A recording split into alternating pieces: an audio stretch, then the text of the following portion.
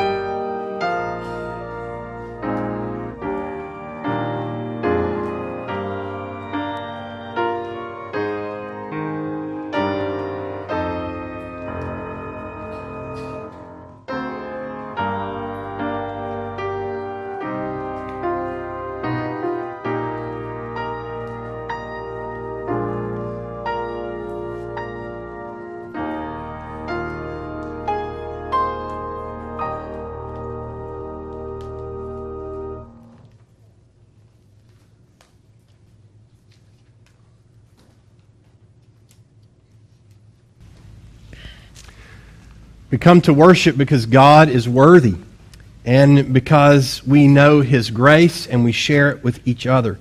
Our call to worship is found in Colossians chapter 3. Would you stand for our call to worship?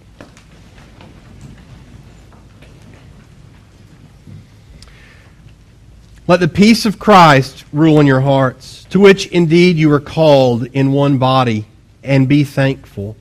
Let the word of Christ dwell in you richly, teaching and admonishing one another in all wisdom, singing psalms and hymns and spiritual songs with thankfulness in your hearts to God. And whatever you do, in word or deed, do everything in the name of the Lord Jesus, giving thanks to God the Father through Him. 3 times this passage calls us to give thanks, including giving thanks with song. So let's thank our God and praise Him with song. Hymn number 101, Come Thou Almighty King. Let's sing together, 101.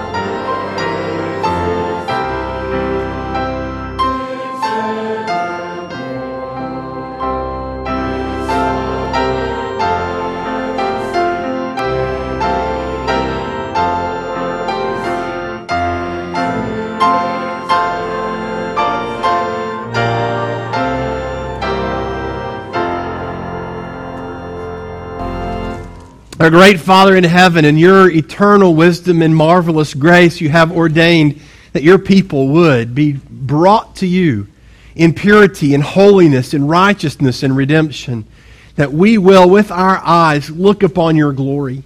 And now, as we gather for worship, we long to get a taste of your goodness. We pray that you would use our singing, our prayers, our reading of the Scriptures, our confessing our faith, our listening to your word, our whole of worship, and that you would please, by your Spirit's power and wonder, minister to our hearts the grace that we need, that you would lift the hearts of those who are burdened, that you would cause those who are rejoicing to bring their thanks to you with wisdom and humility. Father, that we could bring every part of our lives joined together by our common devotion to Jesus Christ, our common hope in His salvation, our common confession that He is Lord and that we are His. Father, we pray that you would lead us in worship by the power of your Spirit and accomplish your purposes in your church. Mature us into faithful disciples who, as disciples, take the prayer you taught us to pray and pray it together. Our Father, who art in heaven, hallowed be thy name. Thy kingdom come, thy will be done, on earth as it is in heaven. Give us this day our daily bread, and forgive us our debts, as we forgive our debtors. And lead us not into temptation, but deliver us from evil. For thine is the kingdom, and the power, and the glory forever. Amen. In your bulletins, you'll find a way for us to confess our faith together. It's from the Heidelberg Catechism. And if you read in the Gospels, when Jesus begins his public ministry, he starts by saying this: the kingdom of God is at hand. And he tells the disciples that he gives them the keys to the kingdom, the key that unlocks the door and lets people in, or locks the door and keeps them out. And so, as we want to understand how to enter into the kingdom of heaven, this passage lets us, or these set of questions, let us describe what we understand God has given to us to enter into his kingdom. If you are a believer in Christ as your act of worship, would you confess your faith with the bold print? As I ask you the question in normal print, what are the keys of the kingdom of heaven? The preaching of the holy gospel and church discipline. By these two, the kingdom of heaven is open to believers and closed to unbelievers. How is the kingdom of heaven open and closed? By the preaching of the gospel. According to the command of Christ, the kingdom of heaven is opened when it is proclaimed and publicly testified to each and every believer that God has really forgiven all their sins for the sake of Christ's merits, as often as they accept the promise of the gospel. The kingdom of heaven is closed when it is proclaimed and testified to all unbelievers and hypocrites that the wrath of God and eternal condemnation rests on them as long as they do not repent. According to this testimony of the gospel, God will judge both in this life and in the life to come. Amen. Please be seated.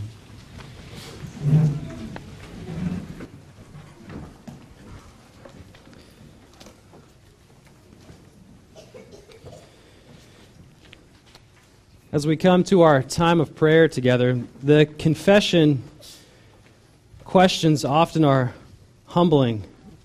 And when we read about the keys of the kingdom and how the gospel being proclaimed is God's means of which he is opening and closing the kingdom, it's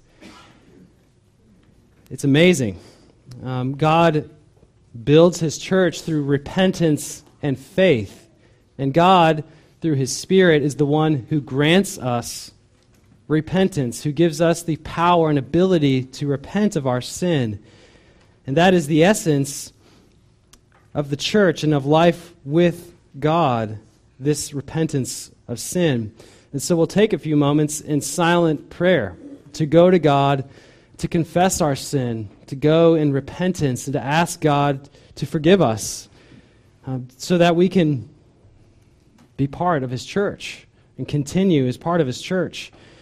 The good news is that all those who come to God in faith, confessing their sin, will receive complete forgiveness, total forgiveness through him.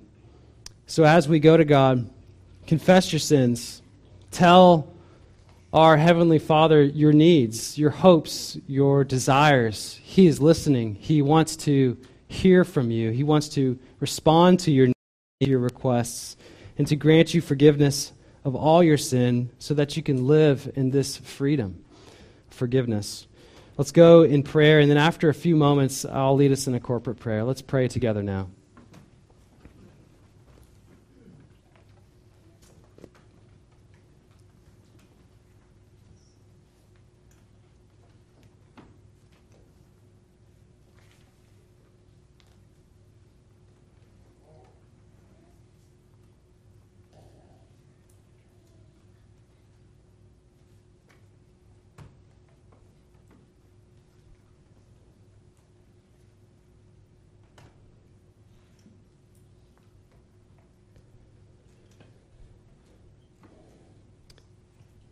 Dear God, we pray this morning, we come to you by faith in repentance. God, you are 3 in 1, 1 in 3. You are the God of our salvation, our Heavenly Father, our blessed Son, eternal Spirit. We worship you and adore you this morning as one being, one essence, one God in 3 distinct persons. You've brought sinners into your knowledge and into your kingdom. And Father, you loved us and sent Jesus to redeem us. Jesus, you have loved us and assumed our nature, and you shed your own blood to wash away our sins, to produce righteousness, to cover our sinfulness and unworthiness. Holy Spirit, you have loved us and entered our heart by faith, and you have implanted eternal life. And you've revealed to us the glories of Jesus. And so we pray, three persons and one God, we bless you, we praise you for love that has been undeserved, that is so mighty to save the lost and to raise them to glory. Holy Spirit, you are willing to help us in our sicknesses, in our suffering, in our times of need. You are willing to show us our need, to give us words, to pray within us, and to strengthen us. You're more than willing to answer our prayers for others, and you're indeed waiting, longing to hear from us. So, God, we pray this morning in particular for Susan Gordon and Mrs. Grace as they struggle and suffer. Lord, would you cause them to come to a fresh experience of your sustaining power and your beauty in the midst of pain. Lord, we thank you for a great first week at our summer Bible club, how you have brought joy to many of the children who were able to attend. We pray that you would bless the families that are able to participate in this in ways that are seen and unseen. God, we pray as we are here for worship that you would speak mightily through your word that is heard, preached, sung, and read this morning. God, you are doing incredible things through faith and repentance, and we come to you in total dependence and reliance on you for these things. Cause us to be humble and humbled this morning as we receive everything from you by your grace. God, we thank you for this time to worship you and to pray together. And we ask that by your Spirit's power, you would sustain us this morning and into this week. We thank you for this time. And we pray all of this in Jesus' name. Amen.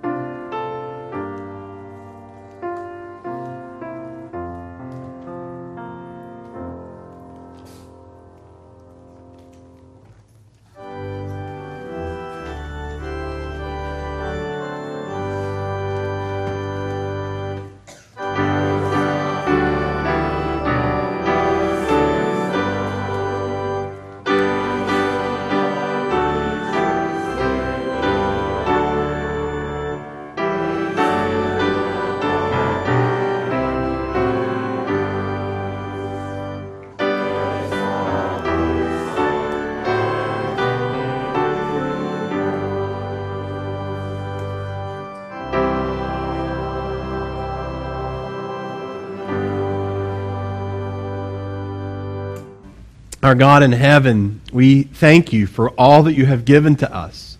We enjoy your many gifts. We enjoy how you have given us blessing upon blessing. And even in our worst afflictions, you give us taste of your goodness. So we trust you.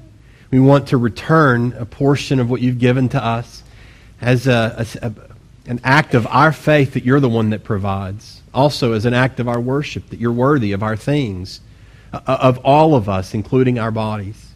We pray that you would use this offering as you would use us for your service, for the honor of Christ, for the needs of mercy, that you would make your name great, and that you would use us to do so. This would delight us, and we pray in Jesus' name. Amen. As we prepare for going to God's Word, would you turn to 629 in your hymnals? What a friend we have in Jesus. Let's sing together 629.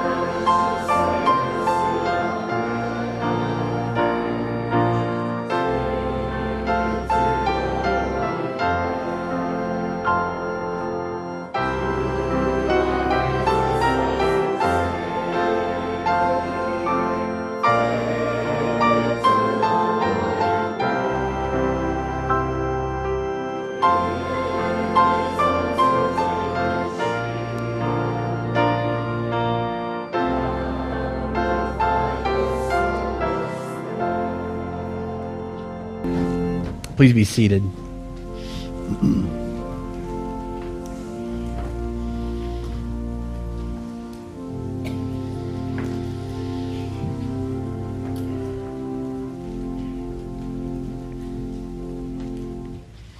If you take your Bibles, turn to Psalm 34. This summer we're looking at different psalms. John Calvin called the Psalter an anatomy of the soul. It's a psalm for every occasion, for every feeling and emotion that wells up inside us, for every experience that we have, a way for us to learn to bring words to God. It's His way to say, this is how to come before me. And in Psalm 34, there's a particular occasion that provokes David to write the psalm. You can read about it in 1 Samuel, where David is fleeing Saul for the fear of his life, and he ends up in Gath. Now, if you remember the name Gath, it's the city of the Philistines. It's the hometown of Goliath, and as David shows up in Gath carrying Goliath's sword, because he had defeated the giant, It may or may not be a warm welcome. And it isn't long before he overhears a conversation that says to him, it will not be a warm welcome. They're going to bring him before the king, and it's likely not to go well. So David devises a plan. He begins to drool into his beard and change his face and act like a person who has lost his mind. And so when he appears before the king says, I have enough madmen to deal with. Get rid of this guy. And they just kind of turn him loose. And, David leaves town going, whew, escaped. And then he writes this psalm of praise to God for his deliverance. So you can certainly imagine a component of what was going on in his mind is, God, could you make this work? Could you get me out of the situation where I have found myself and I don't see any real escape? You got to help. And he writes this psalm, a psalm for when your prayers are answered. Before we read it, let's pray that God would answer our prayers and draw us near to him with his word. Father in heaven, would you bless the moments we spend in your word? Would you make powerful the reading of your scriptures? Give us words that can guide us, that can shape our hearts, that can lead us to Christ and lead us to faith when life is both good and when it is difficult. Give us the resources by your Spirit and according to your word that we need to be faithful to you, delight in you, taste and see that you are good.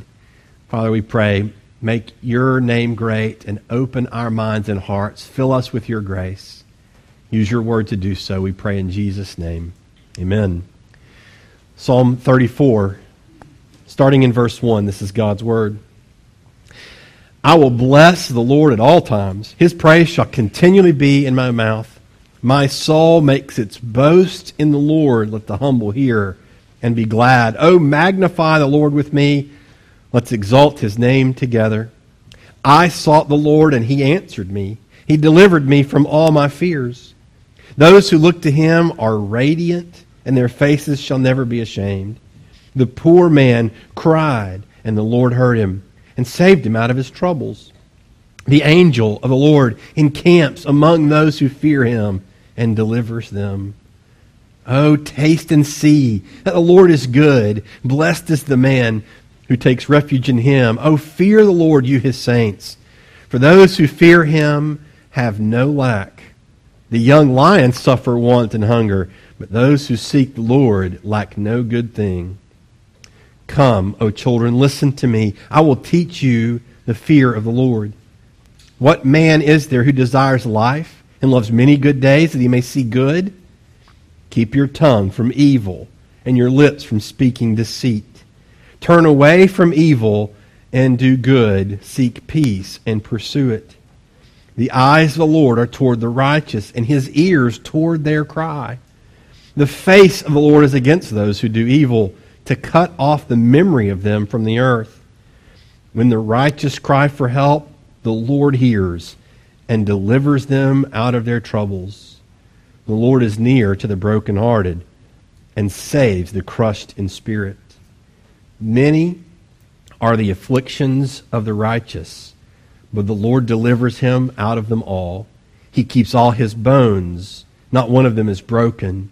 Affliction will slay the wicked, and those who hate righteousness will be condemned. The Lord redeems the life of his servants. None of those who take refuge in him will be condemned. This is God's word. It's completely true and utterly trustworthy. A friend of mine on his emails has taglines, so that they show up and it has some kind of quote underneath his signature. One of the quotes is from Tim Keller. Here's what it says. We need to remember that we are saved by grace when we fail, but we need to remember it much more when we succeed. Now, I thought that quote was really insightful, that Dr. Keller has noticed something that's particularly important for people who live in an affluent and largely successful life and culture. We need, when we fail, to remember that we are saved by grace. When I have a temptation that overcomes me, when I give in to some temptation and sin, when I fail in my activities or ambitions, I have to remember that it was by grace that I was saved, not by my performance, not by my achievements, that what brings me a sense of identity and value is not something I do, but something God has done. He initiated it. He brought it to pass. He sustains that grace. He brings it to its full fruition and ultimately till it is complete. And I am like Christ. This is God's work. It is by grace. And so my failures don't undo that, and I need to remember that.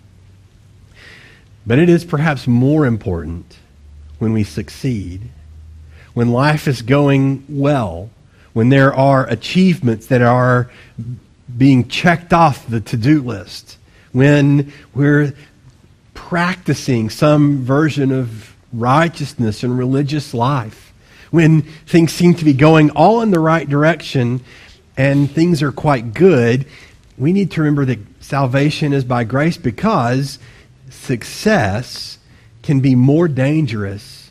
No, that's not right. Success is more dangerous than failure. Now, I'm going to tell you, even as I say that, I pray for your success. I pray that things go well with you. I pray for that for my children and for myself. I'm not asking you to court failure because, that's easier. But success is dangerous. Jesus warned. It is easier for a camel to go through the eye of a needle than for a rich man to enter the kingdom of heaven. It is because success makes us think, I'm okay. When things are going smoothly, what I tend to do, I think we often do, is go, hey, this is all going well. I must be doing fine. And it actually creates distance from us and God. And that is the bigger problem.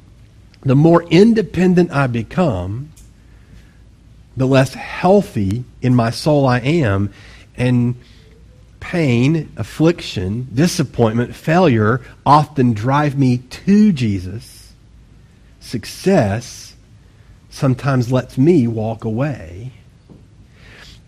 David, as he is in the midst of a terrible situation, begins to pray, God, will you use this scheme of mine to get me out? And it works. He's free. And he gets out away from the Philistines. The temptation would be to think, I'm okay now. And I'll call on you, God, when I need you again. But that is not how David responds. What he does is he says, I'm not even going to look at the answered prayer and the success first. I want to start with the God who answers prayer. Look what he does. I will bless the Lord at all times. Not just when the prayers are answered. All the time I'm going to praise. His praise shall continuously be on my mouth. My soul makes its boast in the Lord. To boast in the Lord gets at the very heart of what David has in mind in Psalm 34. The boast that you do is going to reveal stuff that matters and is important to you. It's going to reveal where your joys ultimately lie. What you boast in. For instance, I figured out a problem with one of our cars and got it fixed. It was an air conditioning, which is a huge success in my opinion. Air conditioning in the car in Mississippi in June, and it wasn't working, and now it is. Hallelujah, right? And so, I'm like, hey, I fixed the air conditioning in my car. I want to tell people because I enjoy air conditioning. We boast in what we enjoy. David says, my boast is in Yahweh, in this God. And now, note, he hasn't even dealt with the idea that he's gotten free from a dangerous spot. He's not talking about my boast is in answered prayer. My boast is in the Lord who answers prayer. My boast is in this God. In all circumstances, I'm going to find a joy in him, not in the ways he answered my prayers. The next thing he does is say, well, how do you boast in the Lord and find your joy in Him? Well, he tells you.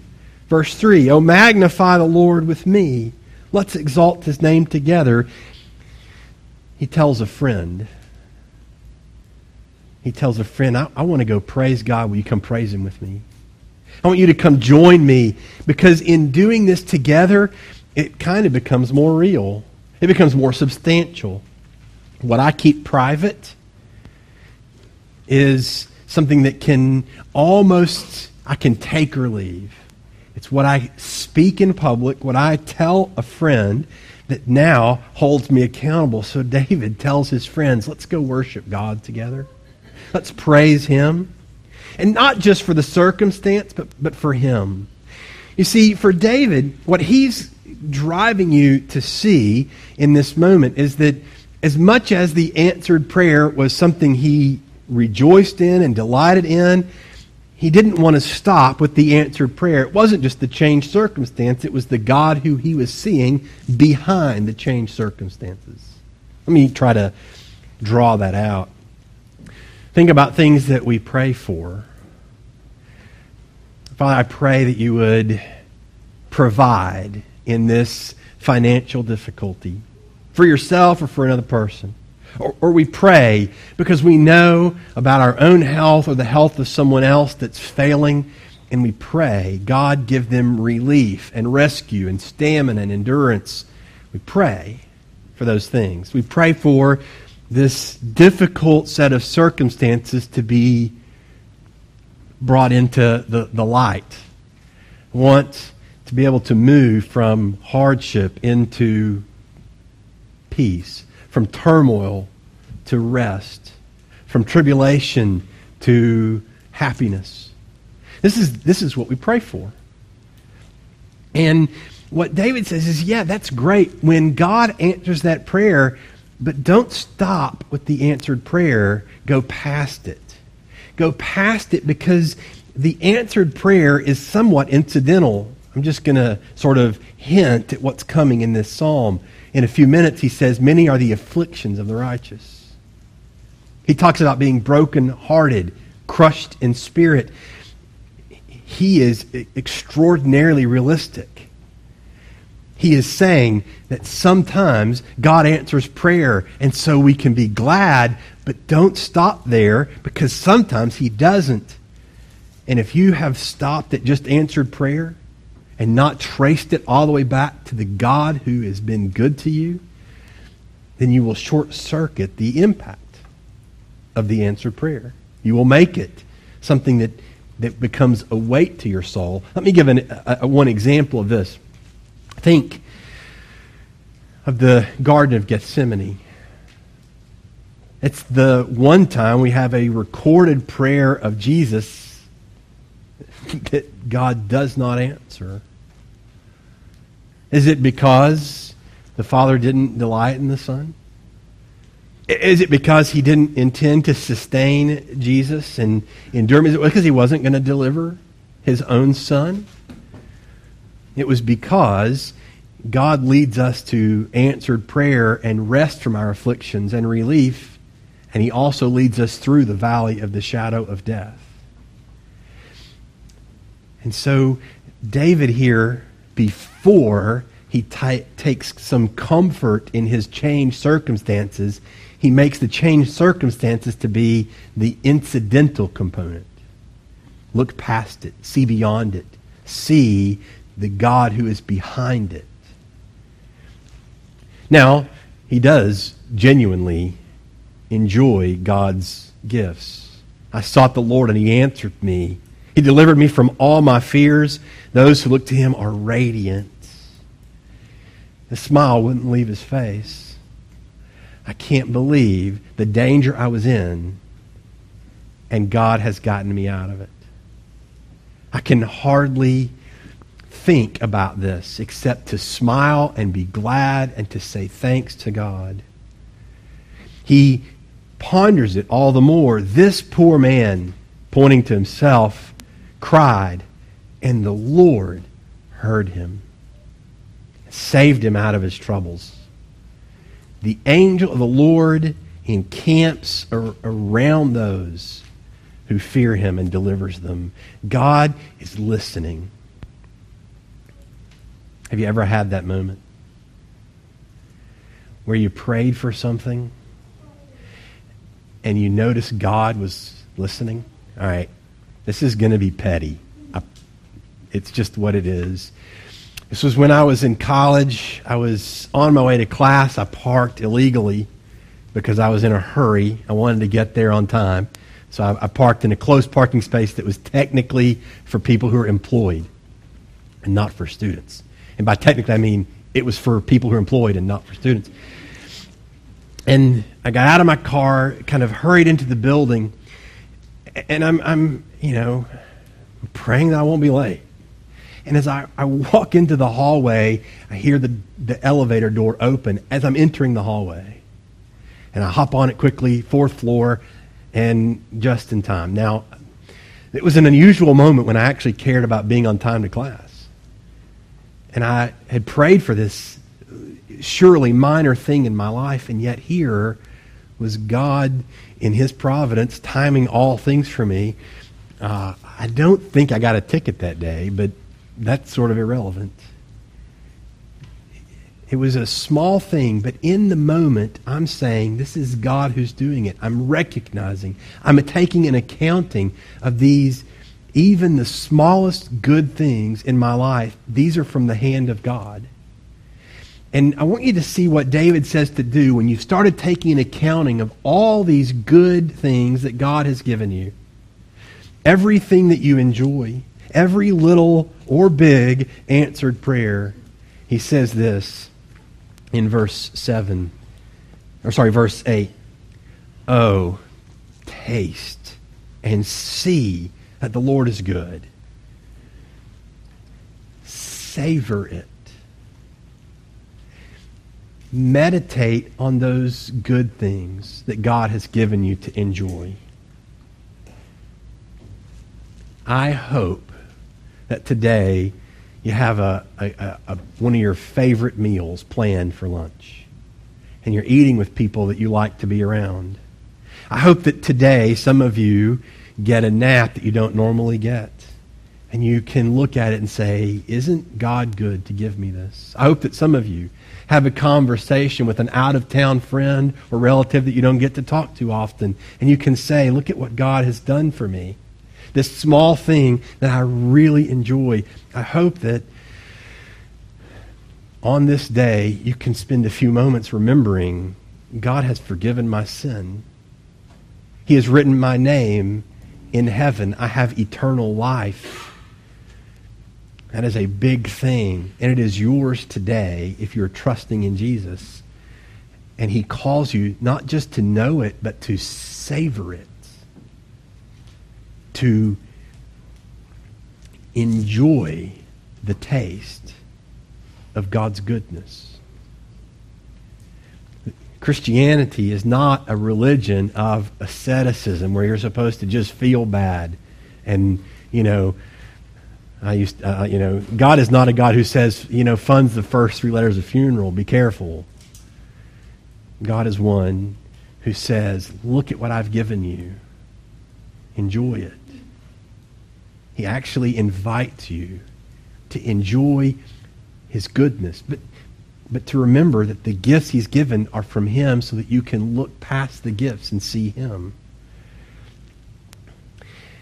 And then he says this in verse 9, fear the Lord, you his saints, for those who fear him have no lack. The young lions suffer want and hunger, but those who seek the Lord lack no good thing. Now, I don't know about you, but I read that promise and it feels like it's promising a little too much. Because I'm quite aware of people in church history who were quite faithful, doing their best to honor God, believing that he was real, looking to be his servant, and they were tortured, beaten, arrested, mistreated, even starved. It says that lions lack food, but God's children won't lack anything. But it is almost like that's too much. There's a a story that I heard of a British Christian who was in a World War II German POW camp. And the Germans certainly weren't treating their prisoners of war with a lot of nobility.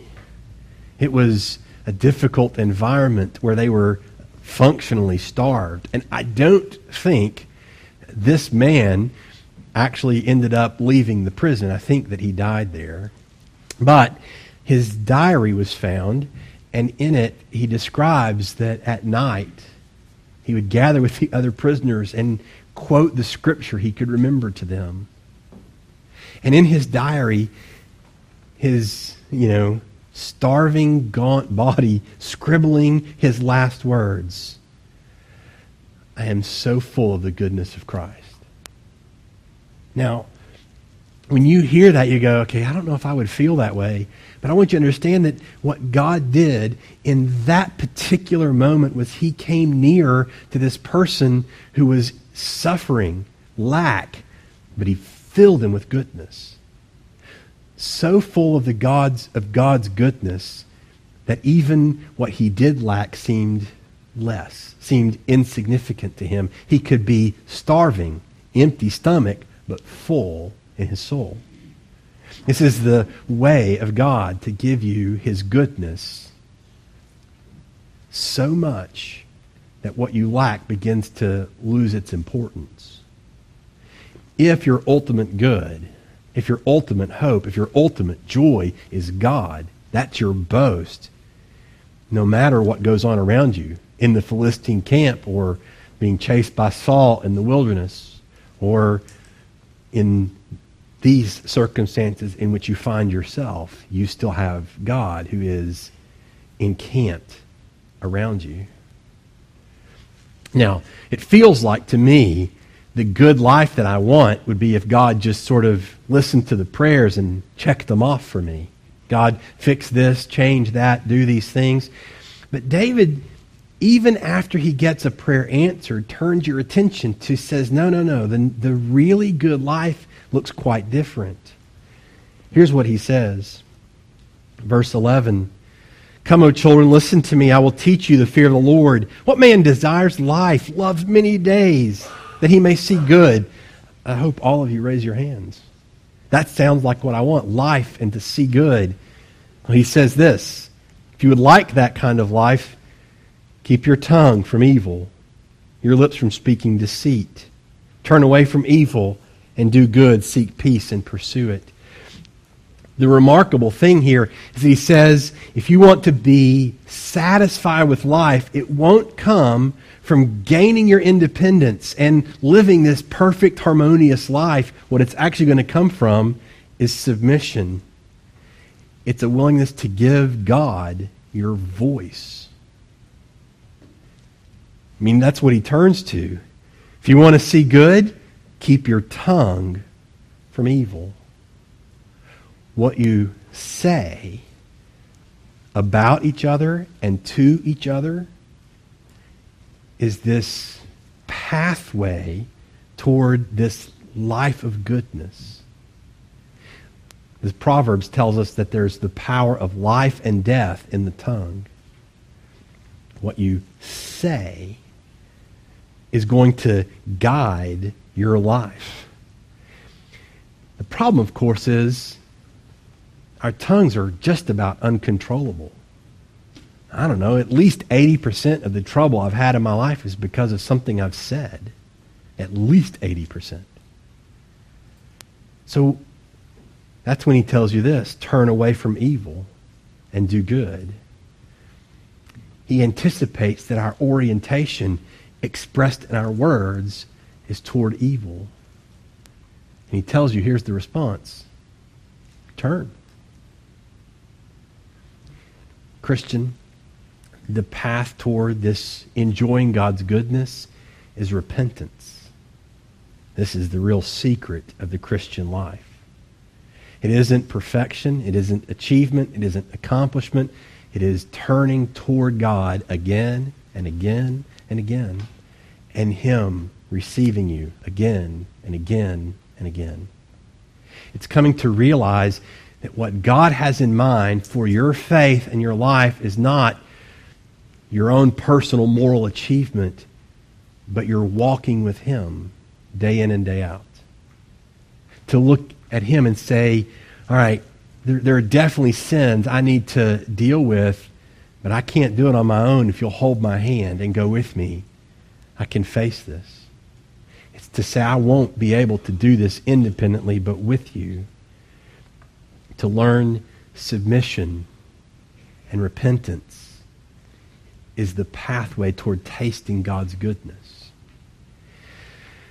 And you need it because your circumstances will not always be the ones of answered prayer. The eyes of the Lord are toward the righteous, and His ears toward their cry. God expects you to cry. The face of the Lord is against those who do evil. He's not going to listen to the ones who oppose Him, but to the ones who cry for help. Verse 17, the Lord hears and delivers them. He is near to the brokenhearted and saves the crushed in spirit. This psalm is extremely realistic. You may look at your changed circumstances when God answers a prayer and you go, man, God is good. What the psalmist is saying is, when you are in trouble and crying, brokenhearted, crushed in spirit, God is near then. He is listening then. He is good to you then. Now, in what way is that good? It almost seems like that's sort of, maybe He's off busy doing something else, but it's because He delivers you. Not always by delivering you from the circumstance, the affliction, but delivering you in it. God is saying He will support and strengthen and make your faith last even when you are crushed in spirit.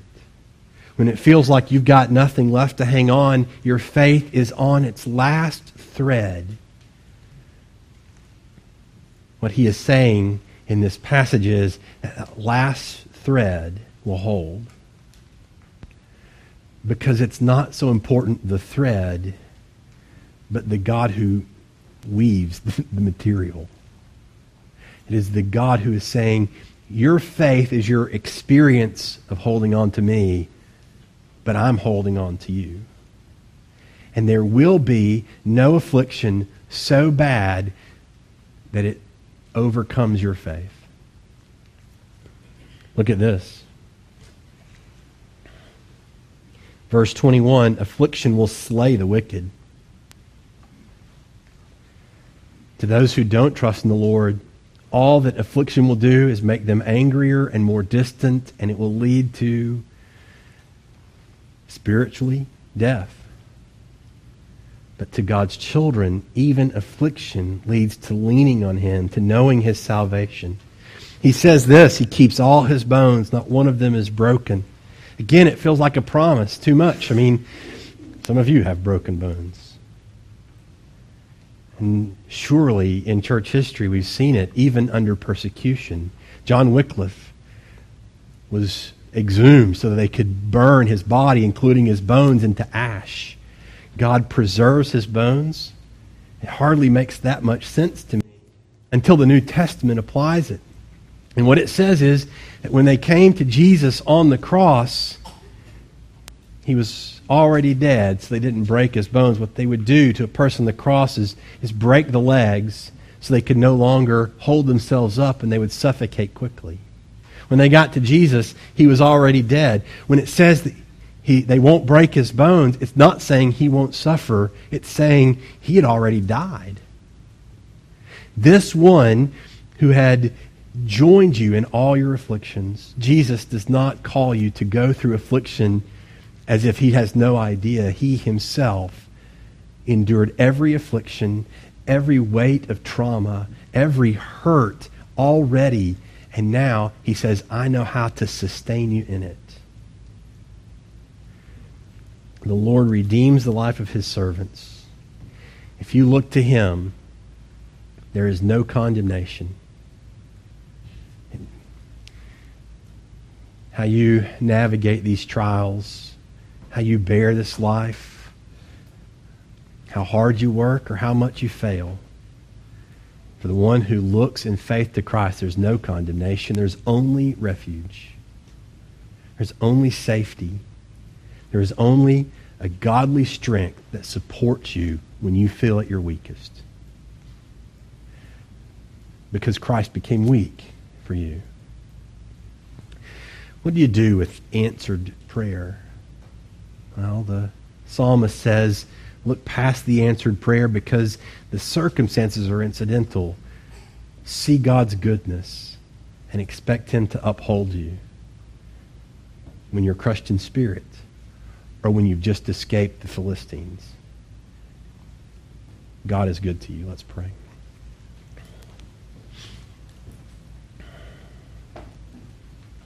Father in heaven, for us, the greatest joy is that we will see you and our names are written in heaven. And we find in these hours and these days few places where your grace is so beautiful, where your gifts are so great. We enjoy them and we're glad. We give you thanks. But we won't trust in our changed circumstances.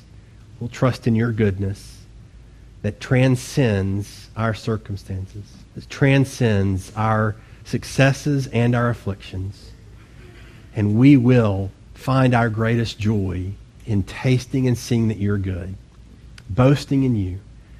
Father, we pray, help us bring our whole heart to you in Christ and in faith. We pray in Jesus' name. Amen. Take your hymnals and turn to hymn 628. Listen to this line that John Newton wrote.